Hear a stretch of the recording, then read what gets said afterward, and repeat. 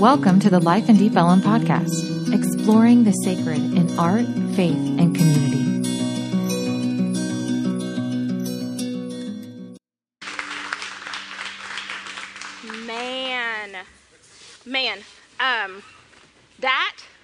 Thanks, Amy. I can't even imagine. I can't even get my kid to go to bed on time, so singing and dancing at the same time, God bless you, that's a calling. We all know that. Stepping all over my grandma costume. All kinds of things are happening in life.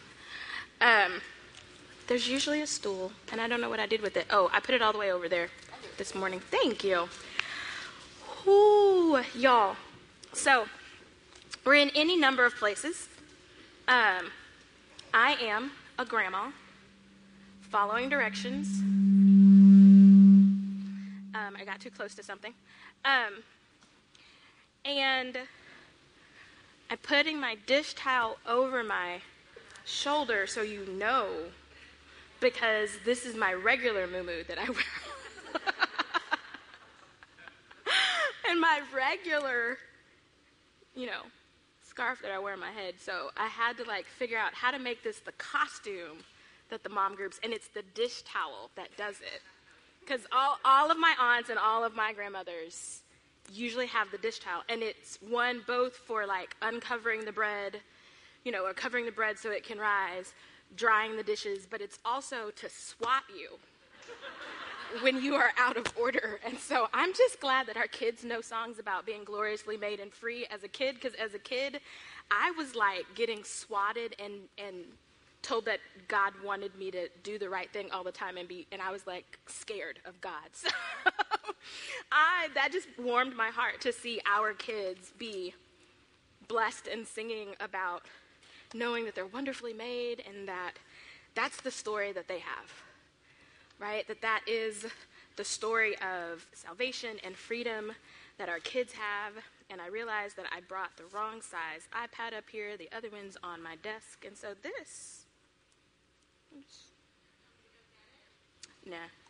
we'll work with it. And so today we are... We're continuing our character series. We're going to, just to give us a little bit of, we're going to continue our character series throughout Advent. So we have our final character study is going to be during Advent. I won't give away the character that is being featured during Advent, but you don't want to miss it. Thank you so much. This is why we run in groups. Because then we can shift and go. So, yeah, we're going to end the year in Advent. We're actually going to do long Advent this year through January. And so we've got Timothy, who we'll be doing today. And next Sunday, we've got Lydia, who will be featuring going into Advent. And then, I'm not telling you right now. And in this, our character studies are within what we know as our transformation arc, where we started with healing, and right now we're in the middle of history, and this idea of time and place, that God does not make mistakes, and that being in a particular place at a particular time is important, and that looking at how God shapes people, how God shapes community, how a person showed up at a particular time and place within God's larger story is important. And that's the key. The key is that, yes, these are our lives, and these are our children, and these were these people's lives, Timothy and Ruth, and right? But this is God's story. This is God's story, not my story. I'm just a part of it. And so one of the things that we know with that is, how do I find my place within time and place? How do I find where I situate myself? And as I was preparing to kick us off with our focus on Timothy, I found this scripture, and I'd like for us to center ourselves on this. If you, I'm going to invite you to close your eyes for a moment and find your breath in your belly, in your chest, in your throat. Some of us are nervous today between kids wearing costumes and all kinds of things. But the scripture that I'm going to center us with is 2 Timothy chapter 1, verses 3 through 4. I thank God, whom I serve, as my forefathers did, with a clear conscience, as night and day I constantly remember you in my prayers. Recalling your tears, I long to see you, so that I may be filled with joy. Keep your eyes closed. I'm going to read that scripture again. That's 2 Timothy chapter 1, verses 3 and 4. As you take a deep breath in, open your ears and your heart and hear, I thank God whom I serve, as my forefathers did, with a clear conscience, as night and day I constantly remember you in my prayers. Recalling your tears, I long to see you, so that I may be filled with joy. So that I may be filled with joy.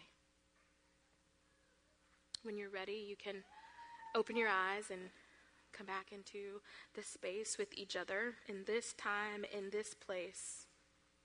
Those were the words of Paul written to Timothy. Timothy had been vulnerable enough to cry with someone who's technically his boss at one point in his ministry. And that did not fill Paul with contempt. It did not fill Paul with an incredulous curiosity of like, why couldn't he just pull it together and get it done?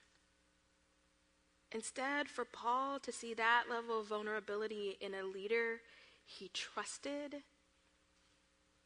and helped disciple filled him with joy. I constantly remember you in my prayers. How many of you still remember people in your prayers who you can't call anymore? Not just because they may have transitioned, but because of the way that life has gone, it's best that you don't. But something in your heart, something, not just in your heart, in the core of who you are, longs for them in a way where no matter what words might come out of their mouth about you, you long for them and plead for them to have joy when you talk to God.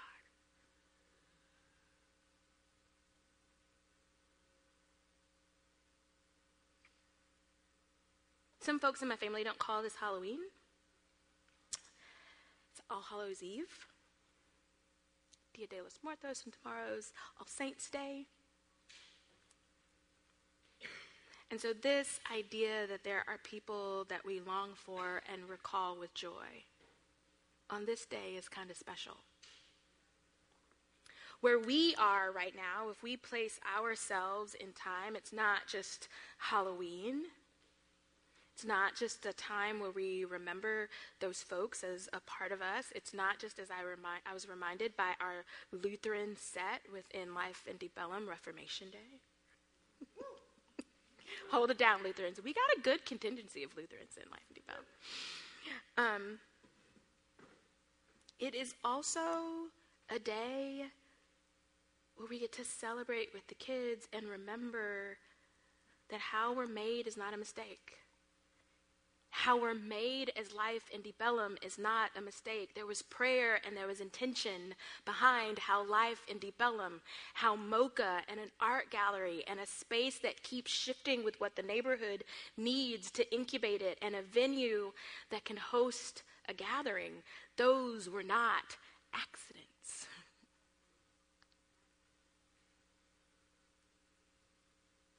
Where we are right now in this transformation arc is not quite dead in the middle of history, but just almost halfway there. One of the things we've realized is that history is the intersection of the stories that we can tell about ourselves and the story that can be told about society. or what God's doing in the world, that intersection is our identity. We're getting ready to head into one of the hugest parts of Christian historical story. The magic and the darkness. When the darkness and the scariness of shadows turns into the magic of potential miracles. That's where we're getting. This is the transition that we're in right now. And so as we were thinking about where we are in this history arc, we're coming to look at and examine the character of Timothy. God's story featuring the story of Timothy. The Apostle Paul is how we know of Timothy. So Timothy didn't actually write anything that's in our sacred text, that's in the Bible, but Paul wrote tons of things from what we know to Timothy. And much of Paul's writing about Paul's own things is shaped by Timothy. Because Timothy is with Paul during those portions that we are privy to via Paul's writings. And we all know how this goes. How many of you, your best friend, the person you're dating at the time, your spouse right now, if you picked up a journal from any particular year, or opened, if you're Doogie Howser-like, opened your journal on your computer from any particular year, there are people that are alongside you that may or may not be with you right now. How many people there are people that, right? And you talk to them about you don't necessarily say, oh, you made my journal yesterday, right? But you'll say something like, oh, when I was writing about whatever we did the other day in my journal, you know what I realized? And so those people who are with you shape how you understand your experiences, the reflective identity you create when you think about what was God trying to do there? Oh, what was I doing versus what I was trying to do there? And so that's how we know of Timothy. Anytime we're getting a glimpse into Paul, we're getting a glimpse into Timothy. And so Paul met Timothy during his second missionary journey, and he became Paul's companion,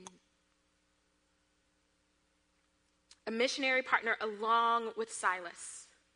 And Timothy is extra important because, Paul and Silas end up in jail. So your buddy that is not in trouble when you get in trouble, even if you haven't been in jail, when you were grounded, and two of you in your friend group got grounded at the same time, but the one that didn't get grounded, that's how you that's how you stayed relevant. That's how your girlfriend didn't break up with you because they give her the notes. Right? The friend that ends up not in trouble, though you share the same values, is critically important. The friend that's not in the hot water, in the depths of the grief, in the throes of diapers and breastfeeding, those are the friends that are our lifelines. The ones that are with us, but maybe in a different position. So how does Paul describe Timothy then? In 1 Thessalonians 3:2, Paul describes Timothy as our brother and God's fellow worker in spreading the gospel of Christ. Paul is also careful to mention Timothy's credentials as a servant of God in his letters to various congregations. When Christy was referencing Philippians, we hear of Timothy in 2 Philippians. Paul writes his epistles to Timothy because, one, Timothy is a young church leader, and he needs the guidance. But he also writes to Timothy because Timothy needs to be bold and not just smart. One of the things is that Timothy is extremely smart. He's not only is he smart and well versed in the budding theology and idea and doctrine of Christianity, but he has a Jewish mother and grandmother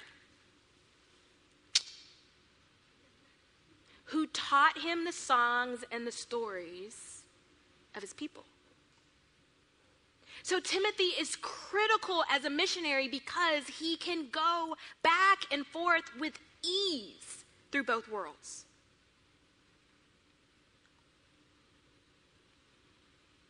When you can go back and forth, we oftentimes think of that as like a spy. You're sneaky. You're going in, you're going out. Oh, you don't see me. Now you do. You don't. But given Timothy's role as what we would know in looking back as a herald, hence the trumpet. I love our people. Timothy could not be sneaky. He could not serve as a spy. He could not serve as a double agent. Timothy had to be bold. And so Paul offers Timothy a personal challenge to follow Jesus no matter the risk. You don't have to bake the vegetables into the lasagna. Serve it how it is. We know Timothy because of Paul. And what we know of Timothy is that Timothy tells the stories that create community from within the community.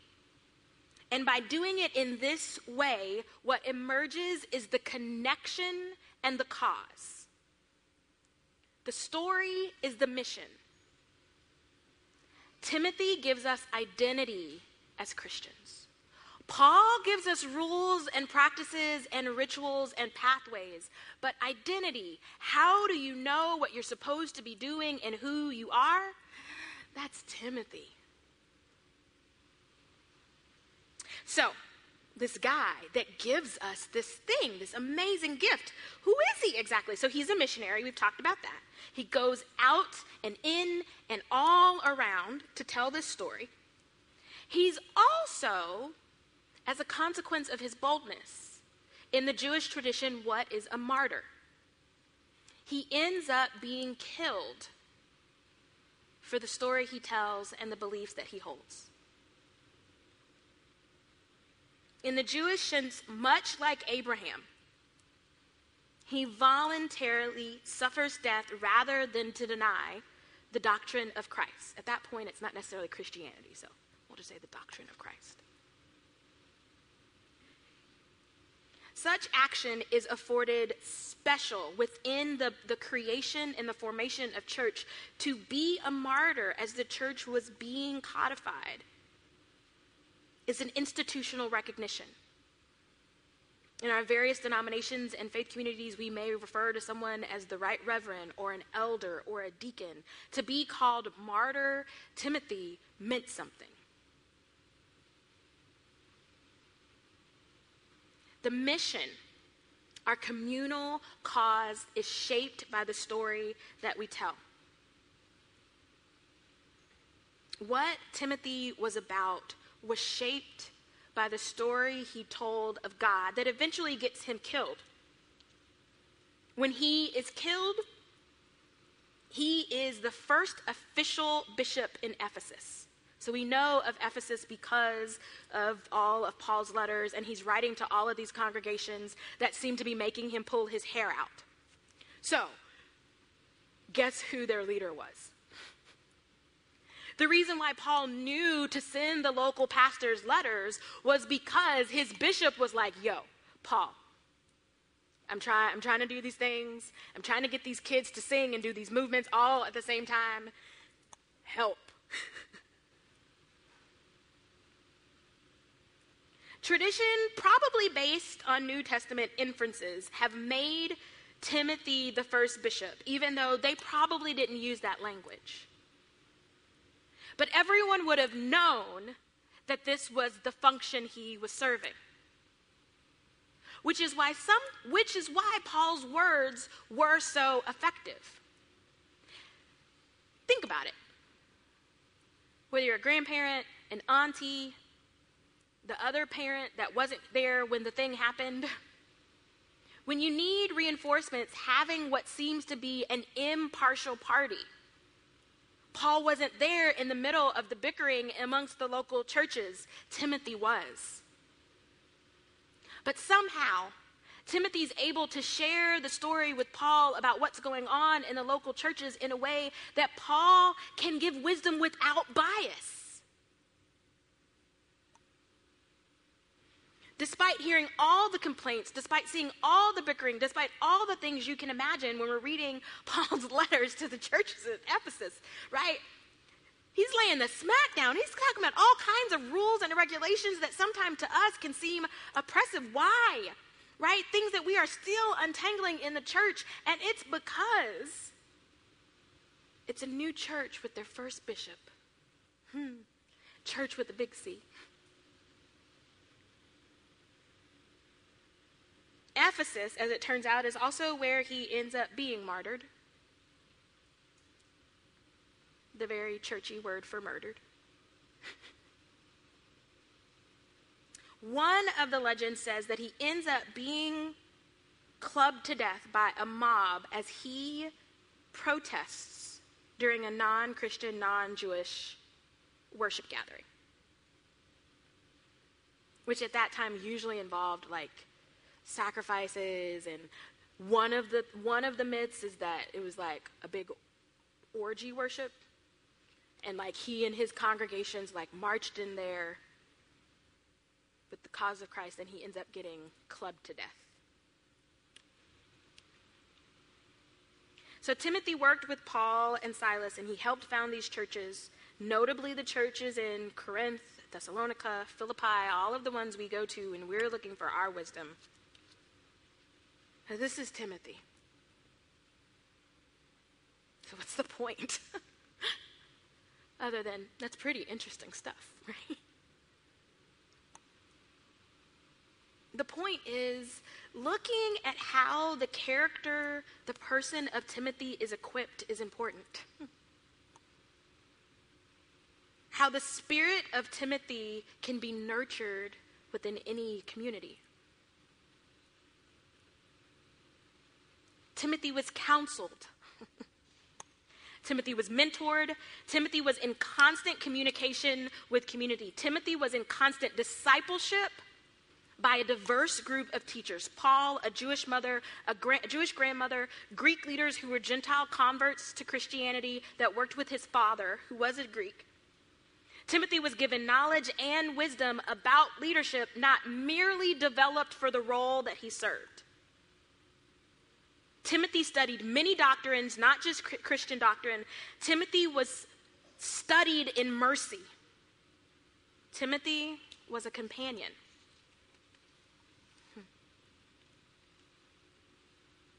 Identity in community is shaped by who connects with the story you tell.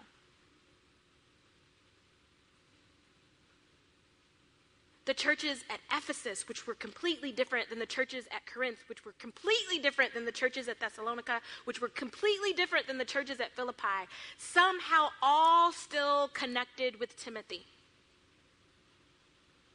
Somehow all still felt comfortable enough to go and be vulnerable. Do you know that complaining is an act of vulnerability? If I didn't think it mattered, I would not come to you. They did not go to Paul, although Paul would write to them to back up what Timothy was trying to teach. They went to Timothy. How can you teach if you don't know the facts or have the wisdom? How can you lead? How can you have facts or wisdom without listening, without hearing, without knowing the stories? In order to tell Paul the stories that we get in the detailed letters when he's trying to organize and order the church, that meant that Timothy knew everybody's business. Everybody's. How can you know the stories if you're not with folks? So here's the point. Are you a companion?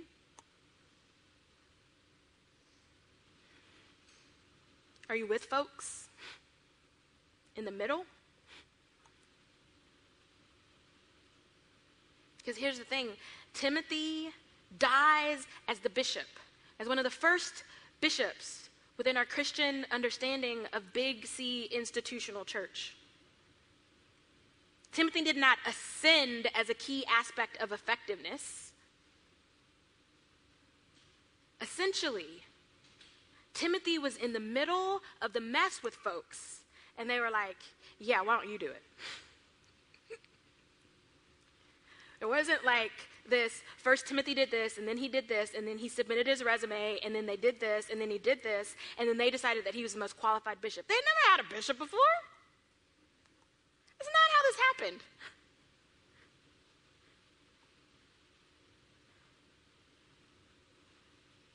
Timothy went more deeply into community as his assignment. That's what missionaries do. A herald is within the stories of the community, wherever the story is happening. And here's the big, big point, y'all. Here's the Jesus point. Here's the what God's bigger story point is. Traditionally, in this day and time that we're talking about, heralds would report the stories to the leader, to the king, to the empire. What God is establishing with Timothy's character is God's kingdom is structured in a way that intends for the community to decide the agenda, for the community to lead, for those charged with the work to be within the context and community, experiencing the causes daily alongside the community. Wisdom comes from within. A herald clears the path for the second story.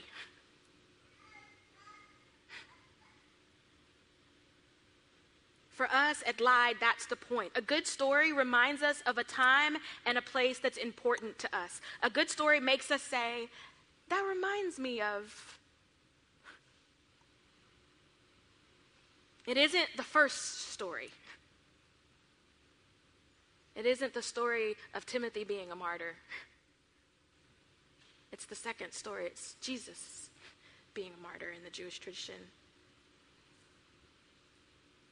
It isn't the first story of my aunties and my grandmothers and my tias giving their life to the church because they couldn't be preachers that matters today. It's the second story that when I was called, I knew I could not refuse the call because they had not been given the invitation. It's the second story that places us within community, that leads us from I to a we.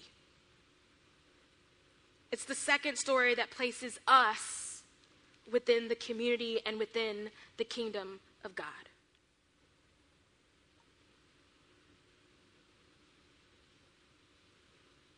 It's the second story that makes us say, that reminds me of. It's the second story that brings to mind what God has done for us. When we hear someone open their life to us, when we hear someone tell us how their church did this and it hurt them, or we hear someone say, I was looking for something in my neighborhood and I just grabbed a cup of coffee. When we hear someone say, I remember the last time I had dinner with my mom for Thanksgiving. It is that opening up that creates the second story that creates community. It is the telling of our stories that makes us say, that reminds me of.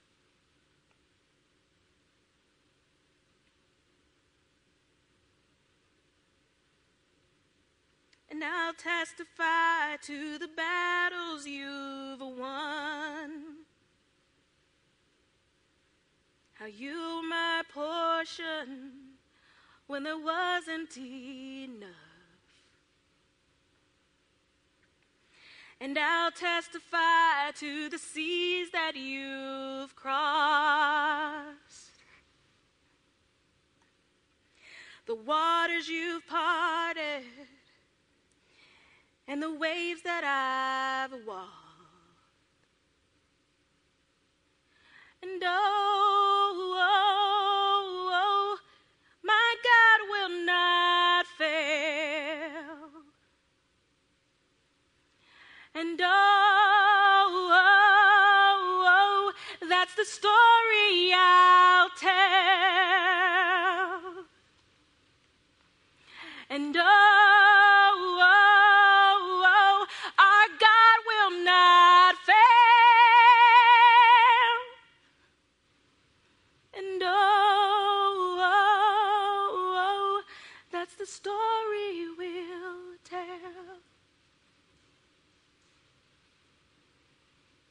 See, Timothy's identity as a herald is a crucial one. Timothy as a herald understands the cause of Christ within the mission of God to instill a desire within community. All people on earth would have the opportunity to know the God that can be both nourishing and sustaining. This is important because Scripture tells us that our ability to overcome darkness in this world, darkness in our life, is only partially secured by the life, death, and resurrection of Christ. John, who we got to know well over the past couple weeks because of Kevin and Daniela. Hi, Coates family and little baby shepherd. John tells us in Revelation that the blood of the Lamb is only part of the equation. In Revelation 12 and 11, it tells us they triumphed over him, over the prince of darkness, by the blood of the Lamb and the word of their testimony. They did not love their lives so much to shrink from death. You know that little death, that invitation, that idea of embarrassment that you get when you're about to tell someone something? When the Holy Spirit drops into your gut to share something, to say something, and you're so afraid to say it because what if? You won't die from that embarrassment. Don't shrink from it. The blood of the Lamb has secured us. But to overcome darkness,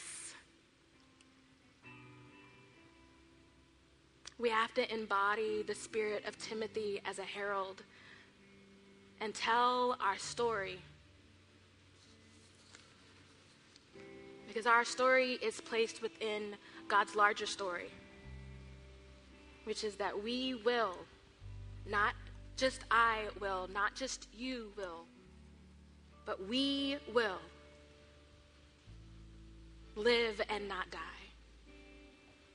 And we will overcome any and all darkness